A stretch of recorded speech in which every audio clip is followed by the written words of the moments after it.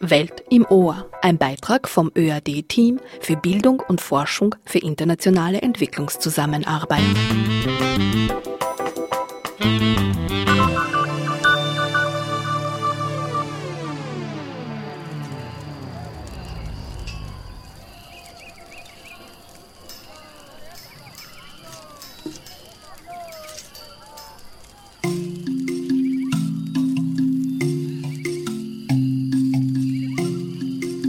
Liebe Hörerinnen und Hörer, herzlich willkommen. Ihr hört Welt im Ohr, die Sendereihe der Abteilung Bildung und Forschung für internationale Entwicklungszusammenarbeit beim ÖAD, der österreichischen Agentur für internationale Mobilität und Kooperation in Bildung, Wissenschaft und Forschung. Mein Name ist Mayada Hadaya.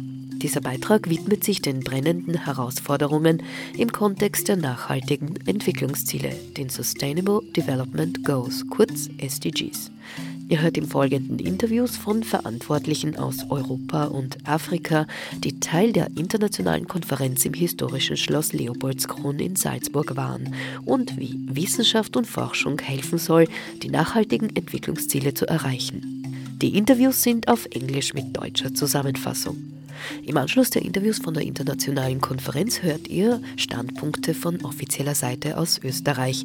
Ich habe dazu die ADA, die Agentur der österreichischen Entwicklungszusammenarbeit in Wien, besucht und mit einem leitenden Vertreter über die Umsetzung der SDGs in Projekten zu Frieden, Bildung und Wasser gesprochen.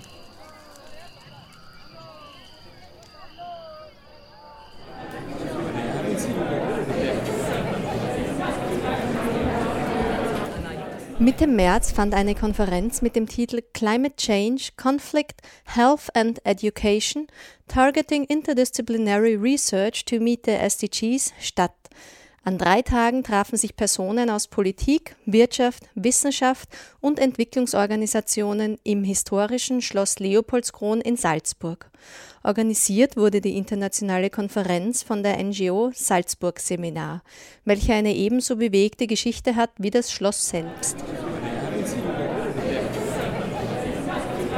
Andrew Thompson leitet den United Kingdom Research and Innovation Fonds, eine wissenschaftliche Einrichtung der britischen Entwicklungszusammenarbeit für internationale Entwicklung. Diese Einrichtung wurde 2015 gegründet und widmet sich mit der Finanzierung unterschiedlicher Projekte den globalen Herausforderungen, wie beispielsweise weltweite Armut. Die nachhaltigen Entwicklungsziele sind wesentlich in der Gestaltung innovativer Projekte. Warum ist dabei disziplinenübergreifende Forschung für Entwicklung so wichtig? So we're talking about a complex system here that requires complex interventions. Insgesamt sprechen wir über ein komplexes System, das auch komplexe Lösungsansätze fordert, und da wird klar, dass es keine andere Möglichkeit gibt, als Wissen aus unterschiedlichen Disziplinen dafür zu mobilisieren. Und zusätzlich zu diesem gebündelten transdisziplinären Wissen ist es wichtig, den Kontext nicht aus den Augen zu verlieren, also die Länder, Gemeinden und Menschen, denen diese Lösungen letztendlich zugutekommen. Soziale, kulturelle, politische und historische Realitäten von Menschen sind absolut wichtig. Mit Fokus auf all das müssen Lösungsansätze angegangen werden. Diese Realitäten können nicht getrennt betrachtet werden. Ganz gleich, ob es dabei um Gesundheit, Ernährungssicherheit, Migration oder Bildung geht. Whether in the realm of health or food security or migration or education or many other spheres. Es ist wichtig, dass die 17 nachhaltigen Entwicklungsziele nicht isoliert betrachtet werden. Das ist hilfreich, wenn man Ursachen für globale Herausforderungen effektiv angehen will. Das Erkennen der Zusammenhänge zwischen den einzelnen Zielen stellt Probleme gesamt gesehen anders dar. Dazu gebe ich ein Beispiel. Aber es gibt auch Spannungen zwischen den Zielen der SDGs, wenn es um politische Entscheidungen geht. Ebola was really ultimately a challenge. Ein Beispiel für transdisziplinäre und transsektorale Arbeit ist die Ebola-Epidemie. Ein Vorbild, wie schnell Intervention erfolgreich sein kann, indem die soziokulturellen und religiösen Bräuche der Menschen in Westafrika eingebunden werden. Speziell ging es darum, die Begräbnispraktiken der Menschen vor Ort zu erkennen, um so die Ausbreitung der Krankheit zu stoppen. So schnell hätte man mit Impfungen die Epidemie niemals eindämmen können. Aber mit wissenschaftlicher Praxis der Weltgesundheitsorganisation dem Roten Kreuz und anderen Gesundheitsorganisationen vor Ort und mit Unterstützung durch die Menschen selbst ist es gelungen, das Virus aufzuhalten. Es ist herausfordernd, akademisches und lokales Wissen gemeinsam heranzuziehen, aber am effektivsten. But Ebola is a classic example of the types of cross-disciplinary and cross-sectoral work. I hope to see what I think are the big three drivers for the Sustainable Development Goals. Die 3 wichtigsten Dinge an den SDGs, die sind meiner Ansicht nach größer als alle anderen Initiativen in der Geschichte der Vereinten Nationen. Zuerst, dass die SDGs globale Ziele sind. Das heißt, sie betreffen die Herausforderungen des 21. Jahrhunderts, sowohl für die industrialisierten als auch die sogenannten Entwicklungsländer gleichermaßen. Kein reiches Land der Welt ist so reich, dass es nicht auch etwas lernen kann. Und kein armes Land ist so arm, dass es nicht auch Wissen hat und anderen etwas lernen könnte. Zweitens ist es die Sprache, die damit einhergeht. Für die SDGs lautet das Motto, niemanden zurücklassen. Und das ist schon ein wesentlicher Leitsatz, denn das bedeutet, die Ungleichheiten zwischen und innerhalb der Gesellschaften zu beenden.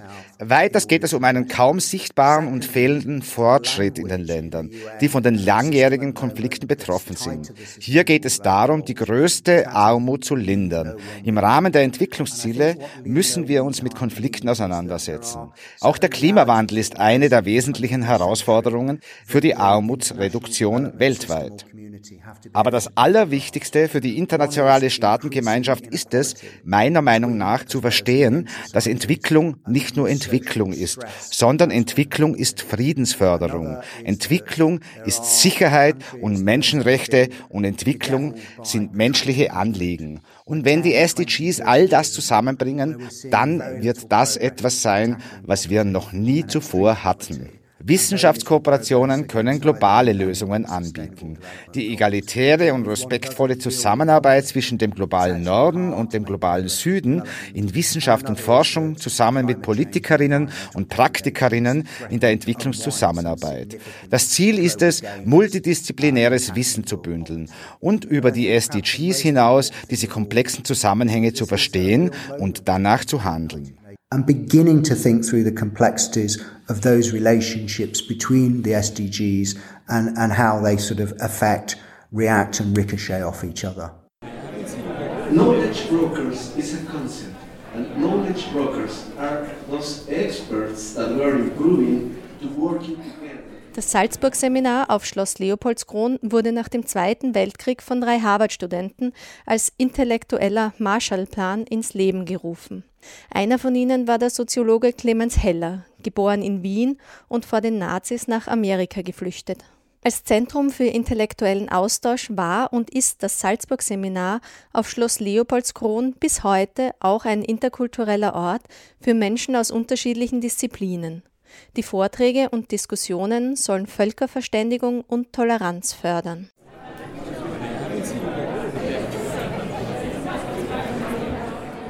Katindi Sibin-Jonjo ist Wissenschaftlerin und Politikanalystin. Sie arbeitet überwiegend in Kenia und in anderen afrikanischen Ländern und befasst sich mit Zukunftsfragen. Die Welt, in der wir leben, steht vor großen Herausforderungen. Lösungsansätze dafür können nicht isoliert betrachtet werden. Alles hängt zusammen und daher ist es nur logisch, dass ganzheitliche Herangehensweisen an Probleme zu globalen Fragen holistisch betrachtet werden müssen. Welche Lösungen bietet die Implementierung der nachhaltigen Entwicklungsziele für globale Herausforderungen, im Speziellen für junge Menschen? So I think number one, a lot we can learn from the first set of MDGs to the first MDGs. Was wir von den Millenniums-Entwicklungszielen gelernt haben, also den Vorgängern der nachhaltigen Entwicklungsziele, die 2015 ausgelaufen sind, es sollen gemeinsame Lösungen gefunden werden. Und es soll auf keinen Fall ein Top-Down-Ansatz sein. Lösungen sollen demnach nicht von oben herab diktiert und implementiert werden, sondern im Falle der jungen Generationen müssen die Probleme gemeinsam mit ihnen erarbeitet werden. Das bedeutet, junge Menschen müssen in diese Prozesse eingebunden werden. Anders geht es nicht. Die andere Sache ist, dass jedes Land Visionen hat. Zum Beispiel die Afrikanische Union mit der Agenda 2063. Sie ist ein Aktionsplan für die Zukunft Afrikas, mit dem Ziel, gemeinsam ein wohlhabendes und vereintes Afrika aufzubauen. Mit den nachhaltigen Entwicklungszielen sollte es so etwas wie ein Amalgam aller Ziele werden. Denn wir alle wollen dasselbe. Ich möchte das Beispiel Armut nennen.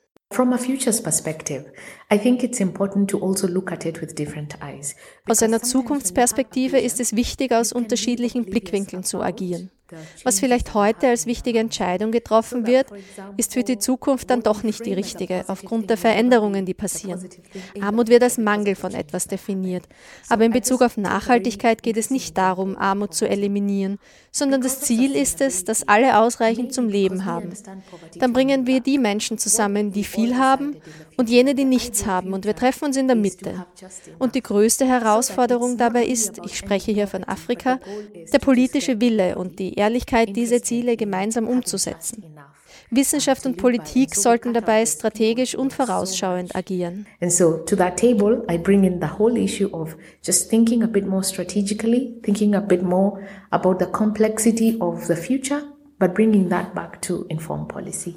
But we have goals. We have to work towards low poverty. We have to work towards inequality.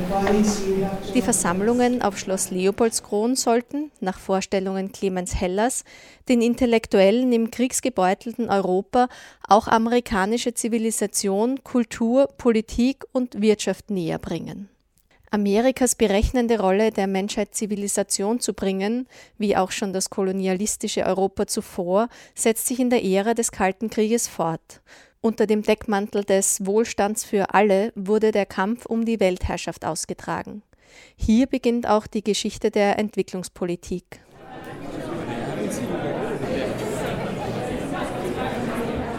Claire Schein ist Vizepräsidentin der NGO Salzburg Seminar und leitet dort auch alle Themen und Programme. Davor war sie viele Jahre im Bereich internationale Entwicklungspolitik und Konfliktmanagement tätig. Warum war es wichtig, diese Konferenz zu veranstalten? We see the Sustainable Development Goals as a top priority for the work of our organization. Wir sehen die SDGs als oberste Priorität für die Arbeit aller Organisationen für die kommenden Jahre und darüber hinaus, weil sie die wichtigsten Herausforderungen für alle Gesellschaften weltweit abdecken. Nicht zuletzt, weil die Entwicklungsziele Menschen aus der Wirtschaft, Wissenschaft, der Zivilgesellschaft und einfache Menschen wie wir selbst vernetzen. Wir haben uns mit den SDGs ein sehr hohes Ziel gesetzt. Die 17 Ziele sind sehr ambitioniert und sie hängen zusammen. Also man kann Armut nicht beenden, ohne nachhaltige Partnerschaften und ohne Sicherheit, Frieden oder Gerechtigkeit in Wirtschaft und Gesellschaft zu gewährleisten.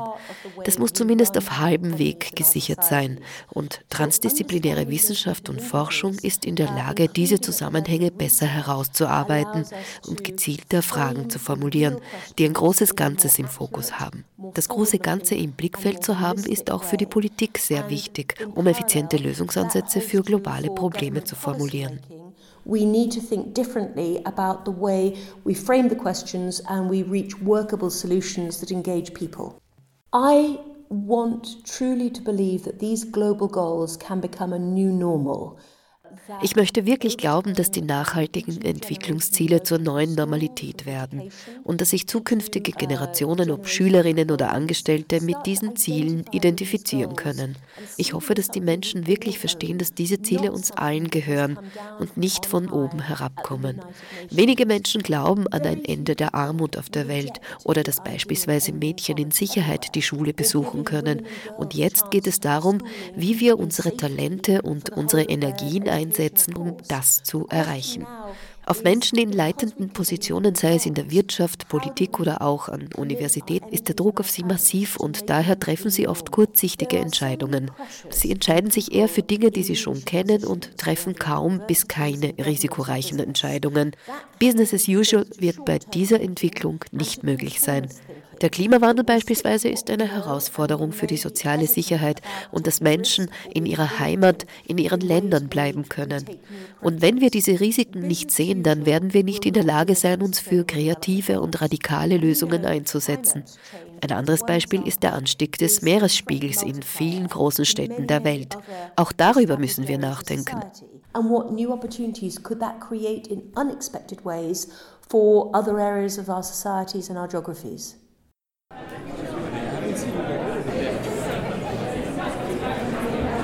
Das Salzburg-Seminar im Schloss Leopoldskron versteht sich als eine Art Denkfabrik zu globalen Fragen, die unweigerlich mit internationaler Entwicklung auf allen Ebenen zusammenhängen. Entwicklungspolitik hat über die Dekaden zahlreiche Umwälzungen erfahren. Neu ist der Weltzukunftsvertrag, die Agenda 2030. Hier versprechen nicht mehr einzelne Staatsmächte eine Transformation unserer Welt. Mit den formulierten 17 nachhaltigen Entwicklungszielen, den Sustainable Development Goals, verpflichtet sich die Staatengemeinschaft zu einem ganzheitlichen und universellen Ansatz für eine ökonomische, ökologische und soziale Wende. We have very firm views now on each of those questions. Nelson Torto ist Direktor der Afrikanischen Akademie der Wissenschaften. Die AAS ist eine afrikaweite Einrichtung und dient einerseits dazu, Wissenschaftlerinnen zu würdigen und andererseits Wissenschaft und Forschung auf dem gesamten Kontinent zu fördern. Nelson Torto war zuvor Professor für Chemie und arbeitet nun in Nairobi. Und was erwartet er sich von der Konferenz? Well, for me, it's many questions really.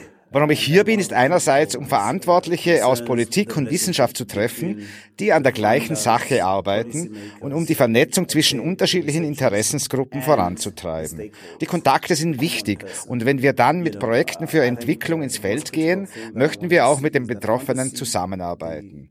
Also wenn es um die Anliegen von Bauern und Bäuerinnen geht, dann müssen wir sie genauso einbeziehen. So that if we are coming up with solutions that relate to the farmer, at least the farmer is involved. The problems that we have as far as the SDGs, they're not linear problems. Wir haben unterschiedliche Probleme, die einander bedingen.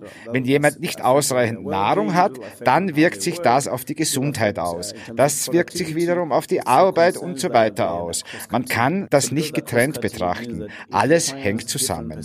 Daher ist es sehr wichtig, die Perspektiven zu ändern, andere, neue Blickwinkel auf Probleme zu bekommen und dazu braucht es ein Umdenken.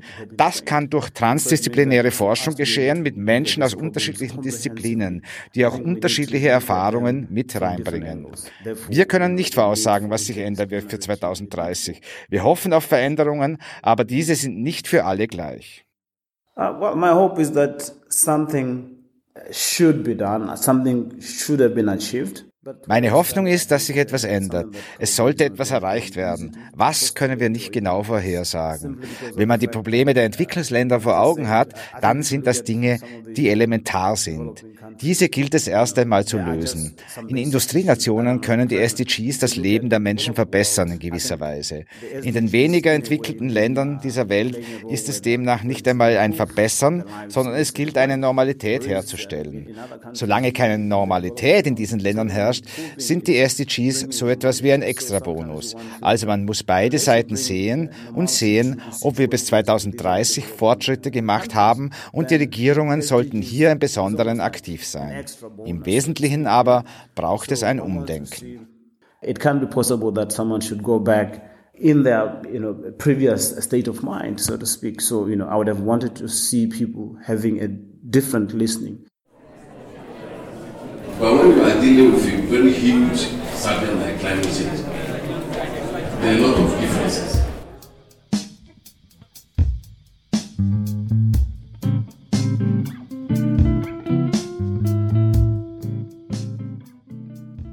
Die Konferenz auf Schloss Leopoldskron wurde unter anderem von UK Research and Innovation, einer wissenschaftlichen Einrichtung der britischen Entwicklungszusammenarbeit, mitorganisiert, mit dem Ziel, einen globalen Dialog zwischen Forschung, Politik und Praxis zu fördern.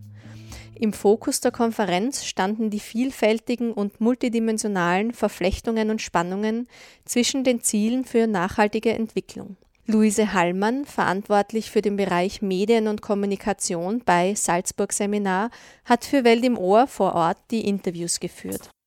Are you ready to jump?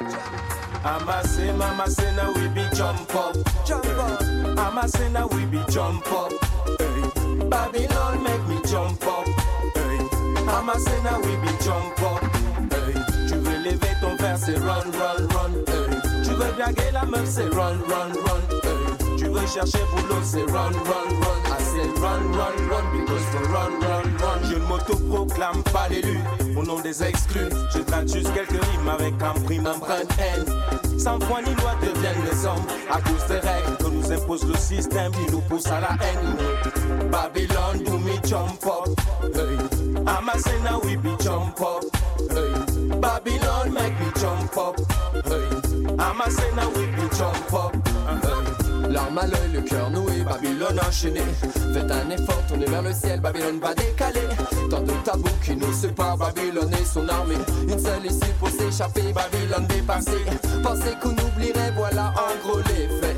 Maintenant le mal est fait, est-ce que ça les effraie? On vient comme on est, pour elle c'est les décès. C'est quoi Babylone qu'on défait, et tout est méfait. Je m'en irai sur la montagne, puis m'évader. Respirer la nature, qui fait mon spirit devenir nature. Le monde est plus qu'il est autant du King Selassie. Les gens sont tous pris because Babylone don't get.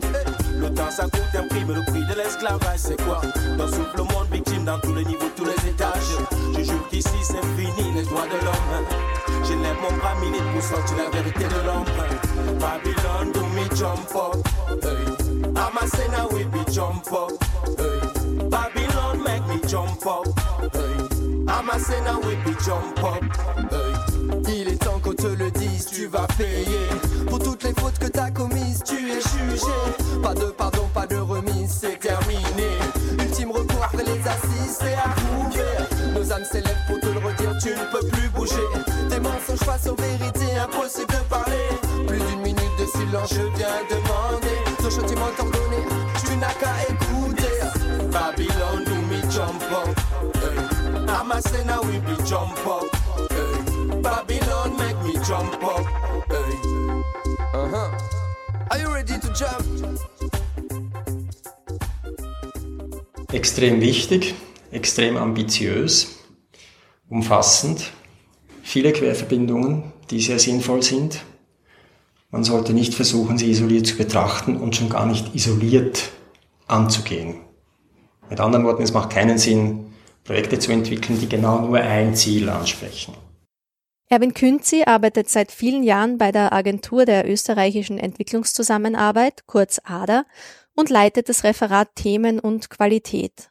Im Koordinationsbüro in Uganda war er mehrere Jahre für den Bereich Wasser- und Siedlungshygiene verantwortlich. Welchen Beitrag leistet die österreichische Entwicklungszusammenarbeit zur Umsetzung der nachhaltigen Entwicklungsziele? Man kann sich das so vorstellen, wir arbeiten auf der Basis von Anfragen, von nationalen Plänen, die in den Ländern, in denen wir tätig sind, von den Regierungen oder von Gemeinden erstellt werden. Die orientieren sich nach und nach auch an den Entwicklungszielen. Und wenn wir uns sozusagen in den Dienst der Umsetzung dieser Programme stellen, dann leisten wir über diese Form auch einen konkreten Beitrag zur Umsetzung. Das ist die eine Sache, und die andere Sache ist natürlich auch, dass sich die Politik in Österreich, namentlich die Entwicklungspolitik im Außenministerium, sich den internationalen Entwicklungszielen verschrieben hat. Wir gehen davon aus, dass das neue 3-Jahres-Programm, das jetzt in Entstehung ist, doch einen ganz klaren, eindeutigen Bezug zu den SDGs, zu diesen eben Sustainable Development Goals herstellen wird. Diesmal wird es aber sicher noch viel prononcierter. Vor 3 Jahren wurden die Millenniumsentwicklungsziele von den nachhaltigen Entwicklungszielen auf dem Weltgipfel für nachhaltige Entwicklung in New York abgelöst. 193 Mitgliedstaaten der Vereinten Nationen haben die neue Agenda zur nachhaltigen Entwicklung unterzeichnet. Was ist neu und was ändert sich für die von der ADA geförderten Projekte?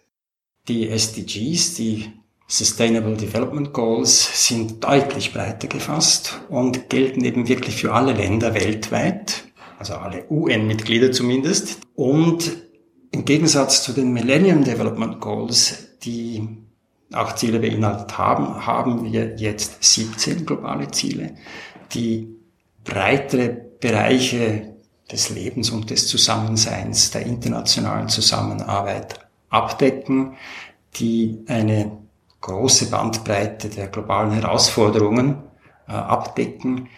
Jetzt kann man natürlich sagen, dass es ein Nachteil ist, wenn die Ziele so breit gefasst sind und so viele Dinge abdecken, weil die Agenda dann einfach zu ambitioniert wird in der Umsetzung. Das ist sie ist sicher sehr ambitioniert und wir können nicht davon ausgehen, dass alle Ziele gleichermaßen erreicht werden. Auf der anderen Seite ist es auch ein Vorteil und im Sinne der Nachhaltigkeit überhaupt, dass man sich bewusst auch sozusagen den Schnittstellen zwischen den einzelnen Zielen widmet und sie so breit fasst, dass man die Synergien, die zwischen den Zielen stecken, auch wirklich nutzen kann. Was sich einmal geändert hat, ist, dass wir die SDGs explizit beziehungsweise den Bezug zu den SDGs von den Projekten, die bei uns zur Förderung vorgelegt werden, prüfen und diesen Bezug auch, was die Auswahl der Projekte betrifft, als Priorität sehen und die Projekte dann bezüglich ihrer Qualität im Hinblick auf einen Beitrag zu den SDGs prüfen und je nachdem fördern oder nicht fördern. Das hat bisher konkret jetzt nicht unbedingt dazu geführt, dass wir andere Projekte finanzieren würden oder nicht, weil wir ja in Sektoren tätig sind, die per Definition schon einen Zusammenhang zu den globalen Herausforderungen und somit auch zu diesen globalen Zielen haben, beispielsweise Wasser- und Siedlungshygiene, erneuerbare Energie, Energieeffizienz, Landwirtschaft und Forstwirtschaft, nachhaltige natürliche Ressourcennutzung inklusive Klimaschutz, Bildung. Also da decken wir mit unseren prioritären Themen, in denen wir international zusammenarbeiten, schon sehr viel ab. Deswegen hat sich jetzt nicht die Art der Projekte verändert, aber die Qualität der Projekte im Hinblick auf den Beitrag der SDGs.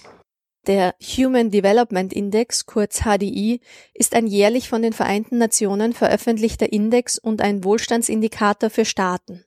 Österreich liegt an 24. Stelle, unser Nachbar Deutschland auf Platz 4 und ein Kooperationsland Österreichs, Äthiopien, liegt an 174. Stelle.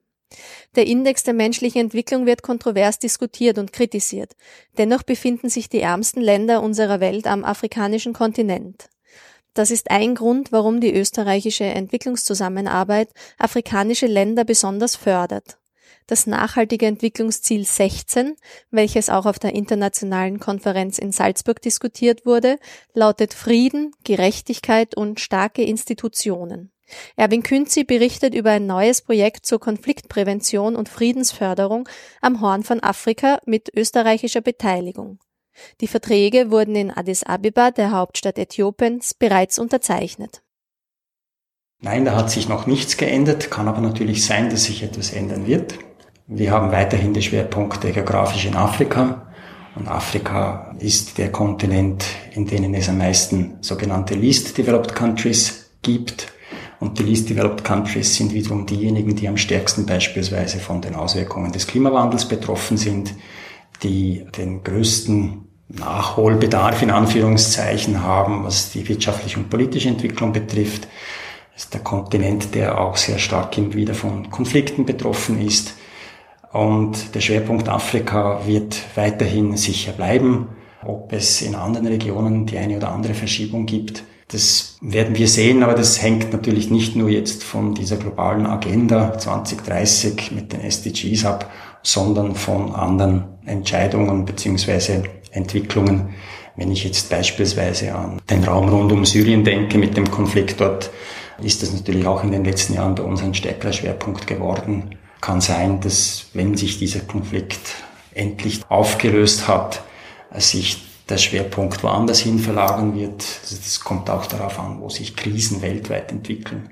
Wir beginnen jetzt gerade mit der Umsetzung eines großen Projekts in der Region Horn von Afrika. Das ist eine Zusammenarbeit mit der regionalen Organisation, in der 8 Länder am Horn von Afrika beteiligt sind. Das ist die IGAD, die Intergovernmental Authority on Development. Das ist eine Art EU, die allerdings jetzt nicht die wirtschaftliche und politische Integration in erster Linie vorantreibt, sondern die gemeinsame Lösung von Konflikten. Und Die haben ein 5-Jahres-Programm. Über dieses 5-Jahres-Programm werden Frühwarnsysteme entwickelt, die frühzeitig Informationen darüber geben, wo sich Konflikte bilden könnten. Darunter werden auch kleinere Initiativen gefördert auf lokaler Ebene, wenn beispielsweise ein Konflikt um eine Wasserquelle entsteht, damit sich die Clans, die diese Wasserquelle teilen, sich verständigen können, müssen sie sich treffen können. Das verursacht natürlich auch Kosten. Und wenn es nur Kosten sind, um einen Bus oder irgendwie sonst Transport zu organisieren, damit man sich zusammensetzen kann.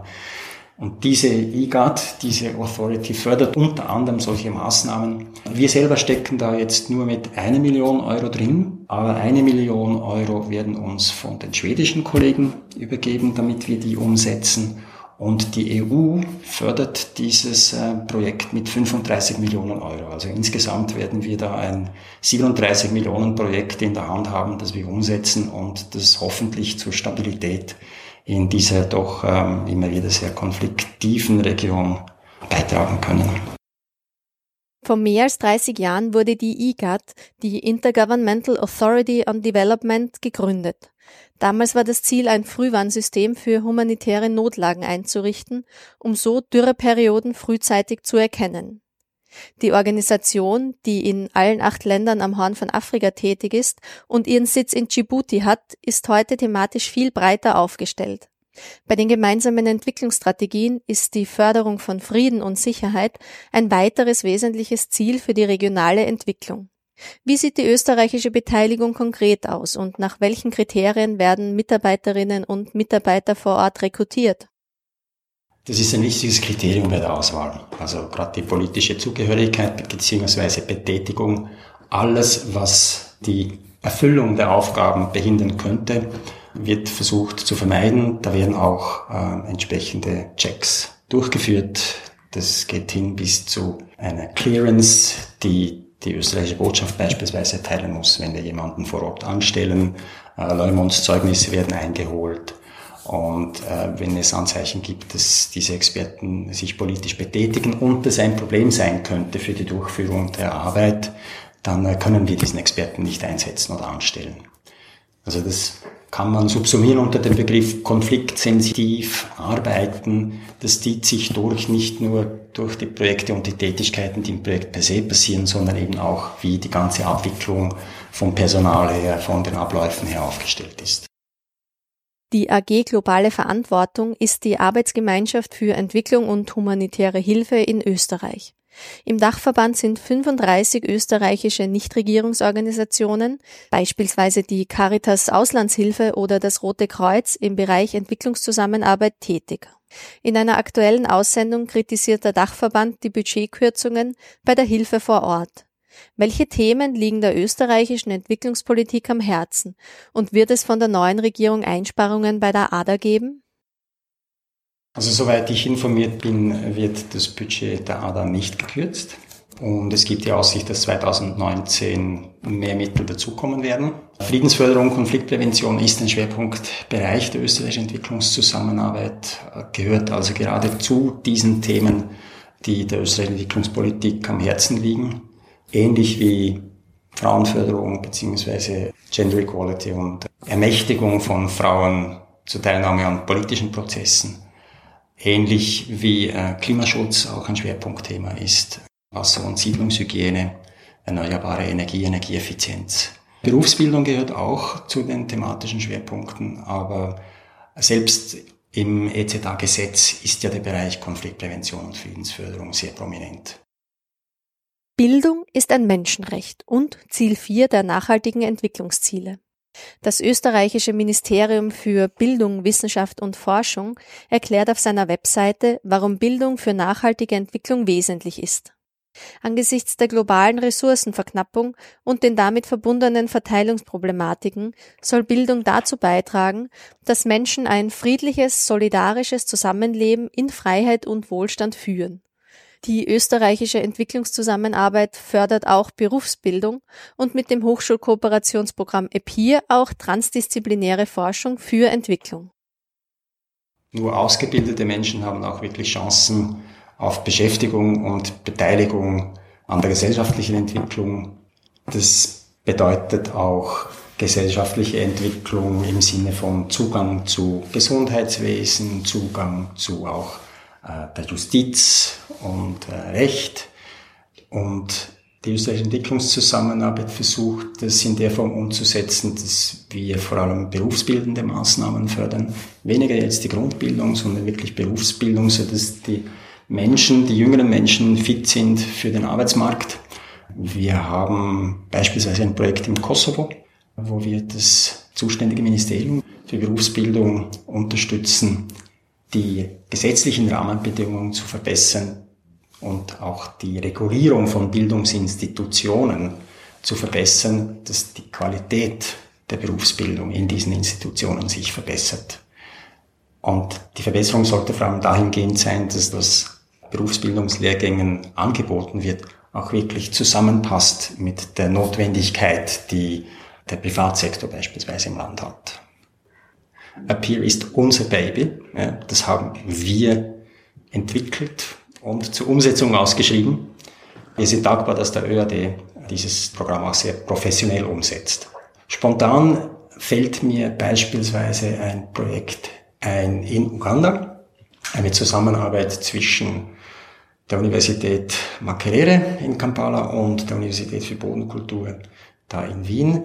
Die Idee bei den Appear-Projekten ist ja, dass sie einerseits sich beschäftigen mit wichtigen, kontextspezifischen Entwicklungsfragen oder Problemen und auf der anderen Seite aber auch akademische Kompetenz, die institutionelle Kompetenz der Universitäten in den Entwicklungsländern, mit denen zusammengearbeitet wird, stärken. In dem Projekt, das mir eben einfällt, ist es so, dass sich von den Fragen her, an denen geforscht wird, sich alles um ein besseres Wasserressourcenmanagement in trockenen Regionen dreht. Das ist eine sehr bedeutende Frage für die ländliche Entwicklung in Uganda, vor allem für die Viehzucht auf der einen Seite.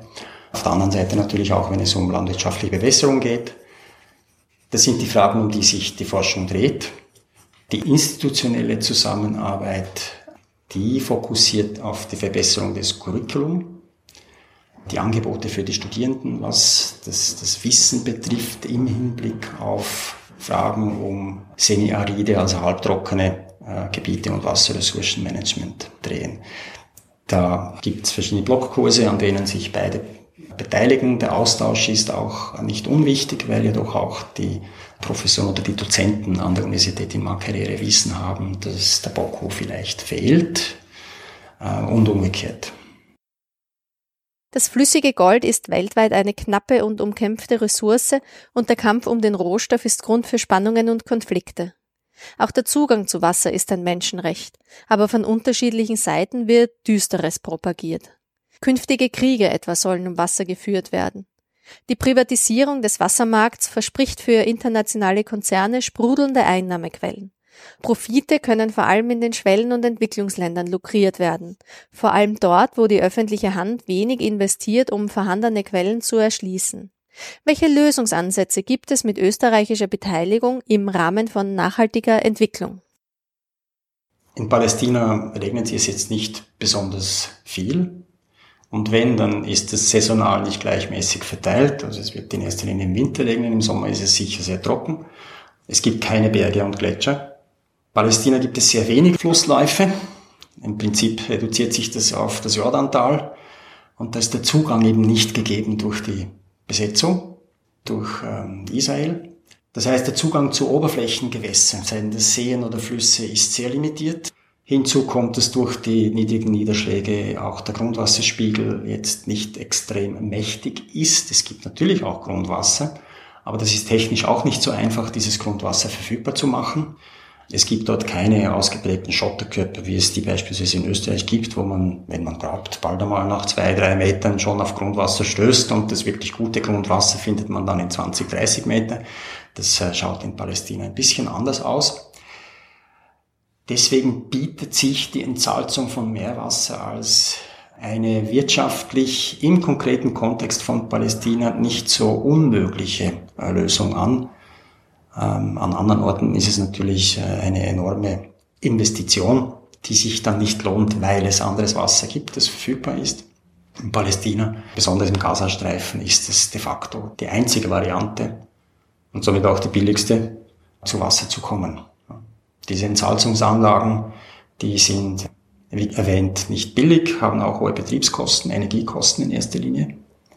Aber es gibt Wege, die so zu gestalten bzw. zu optimieren, dass man zumindest das Beste daraus macht. Das ist Gegenstand auch unserer Zusammenarbeit vor Ort im Wassersektor.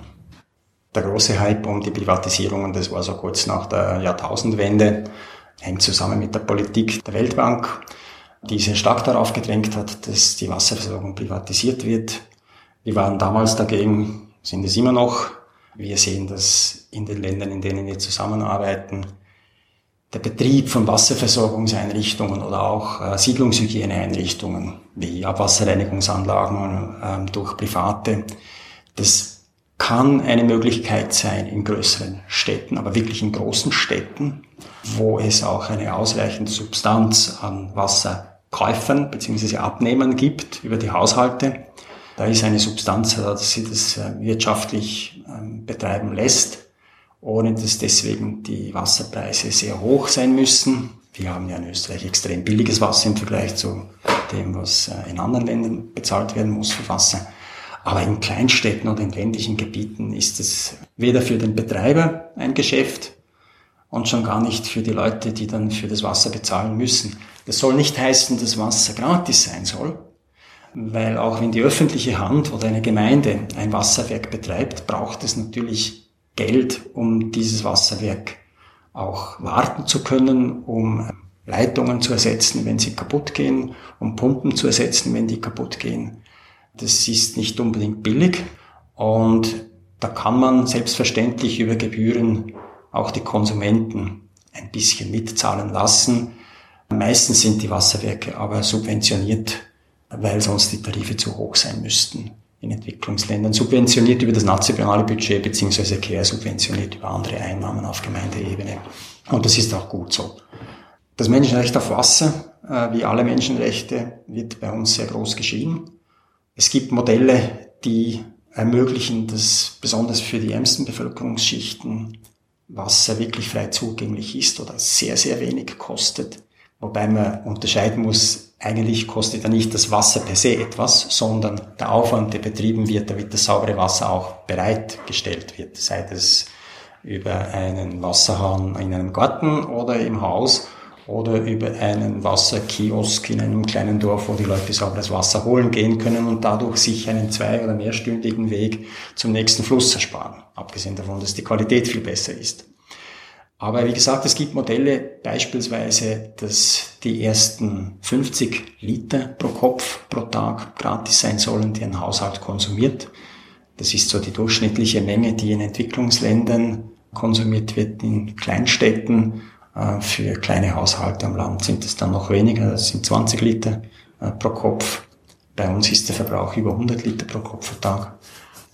Oder Modelle, wo man nicht eine monatliche Gebühr zahlt oder eine vierteljährliche Gebühr pro Kubikmeter Wasser, den man verbraucht, sondern wo man in einem Art Prepaid-System über eine kleine, wie eine Chipkarte, die man kauft an einem Kiosk, wo man ein Guthaben von 10 € beispielsweise sich kauft. Ja. Und mit diesem Guthaben kann man bei einer Wasserstation Wasser entnehmen. Das ist für einen kleinen Haushalt, beziehungsweise einen Haushalt, der wenig Wasser verbraucht, kostengünstiger. Das gibt es beispielsweise in Uganda, es gibt Beispiele in anderen Ländern, in Südafrika. Das kommt, weil das ist für die armen Haushalte ist es viel sinnvoller, weil die ja selten größere Menge Wasser verwenden. Das ist vor allem auch für die Behörden viel billiger. Man muss sich das so vorstellen, wenn man jetzt eine Rechnung hat, die einem zugestellt wird, auf der Basis des monatlichen Wasserverbrauchs von 1 oder 2 Kubikmeter, dann kostet das den Betrag von 1 €. Da ist die ganze Administration für diese Rechnung, die nur 1 € umfasst, ein Vielfaches größer als das, was man eigentlich reinholt. Herzlichen Dank fürs Zuhören. Gesprochen haben in diesem Beitrag Doris Bauer und Georg Florian Wiederin. Alle Welt im Ohr-Sendungen sind auf unserer Homepage unter kef-research.at/Welt im Ohr. Eine gute Zeit wünscht Mayada Hadaya und bis zum nächsten Mal am 13. April.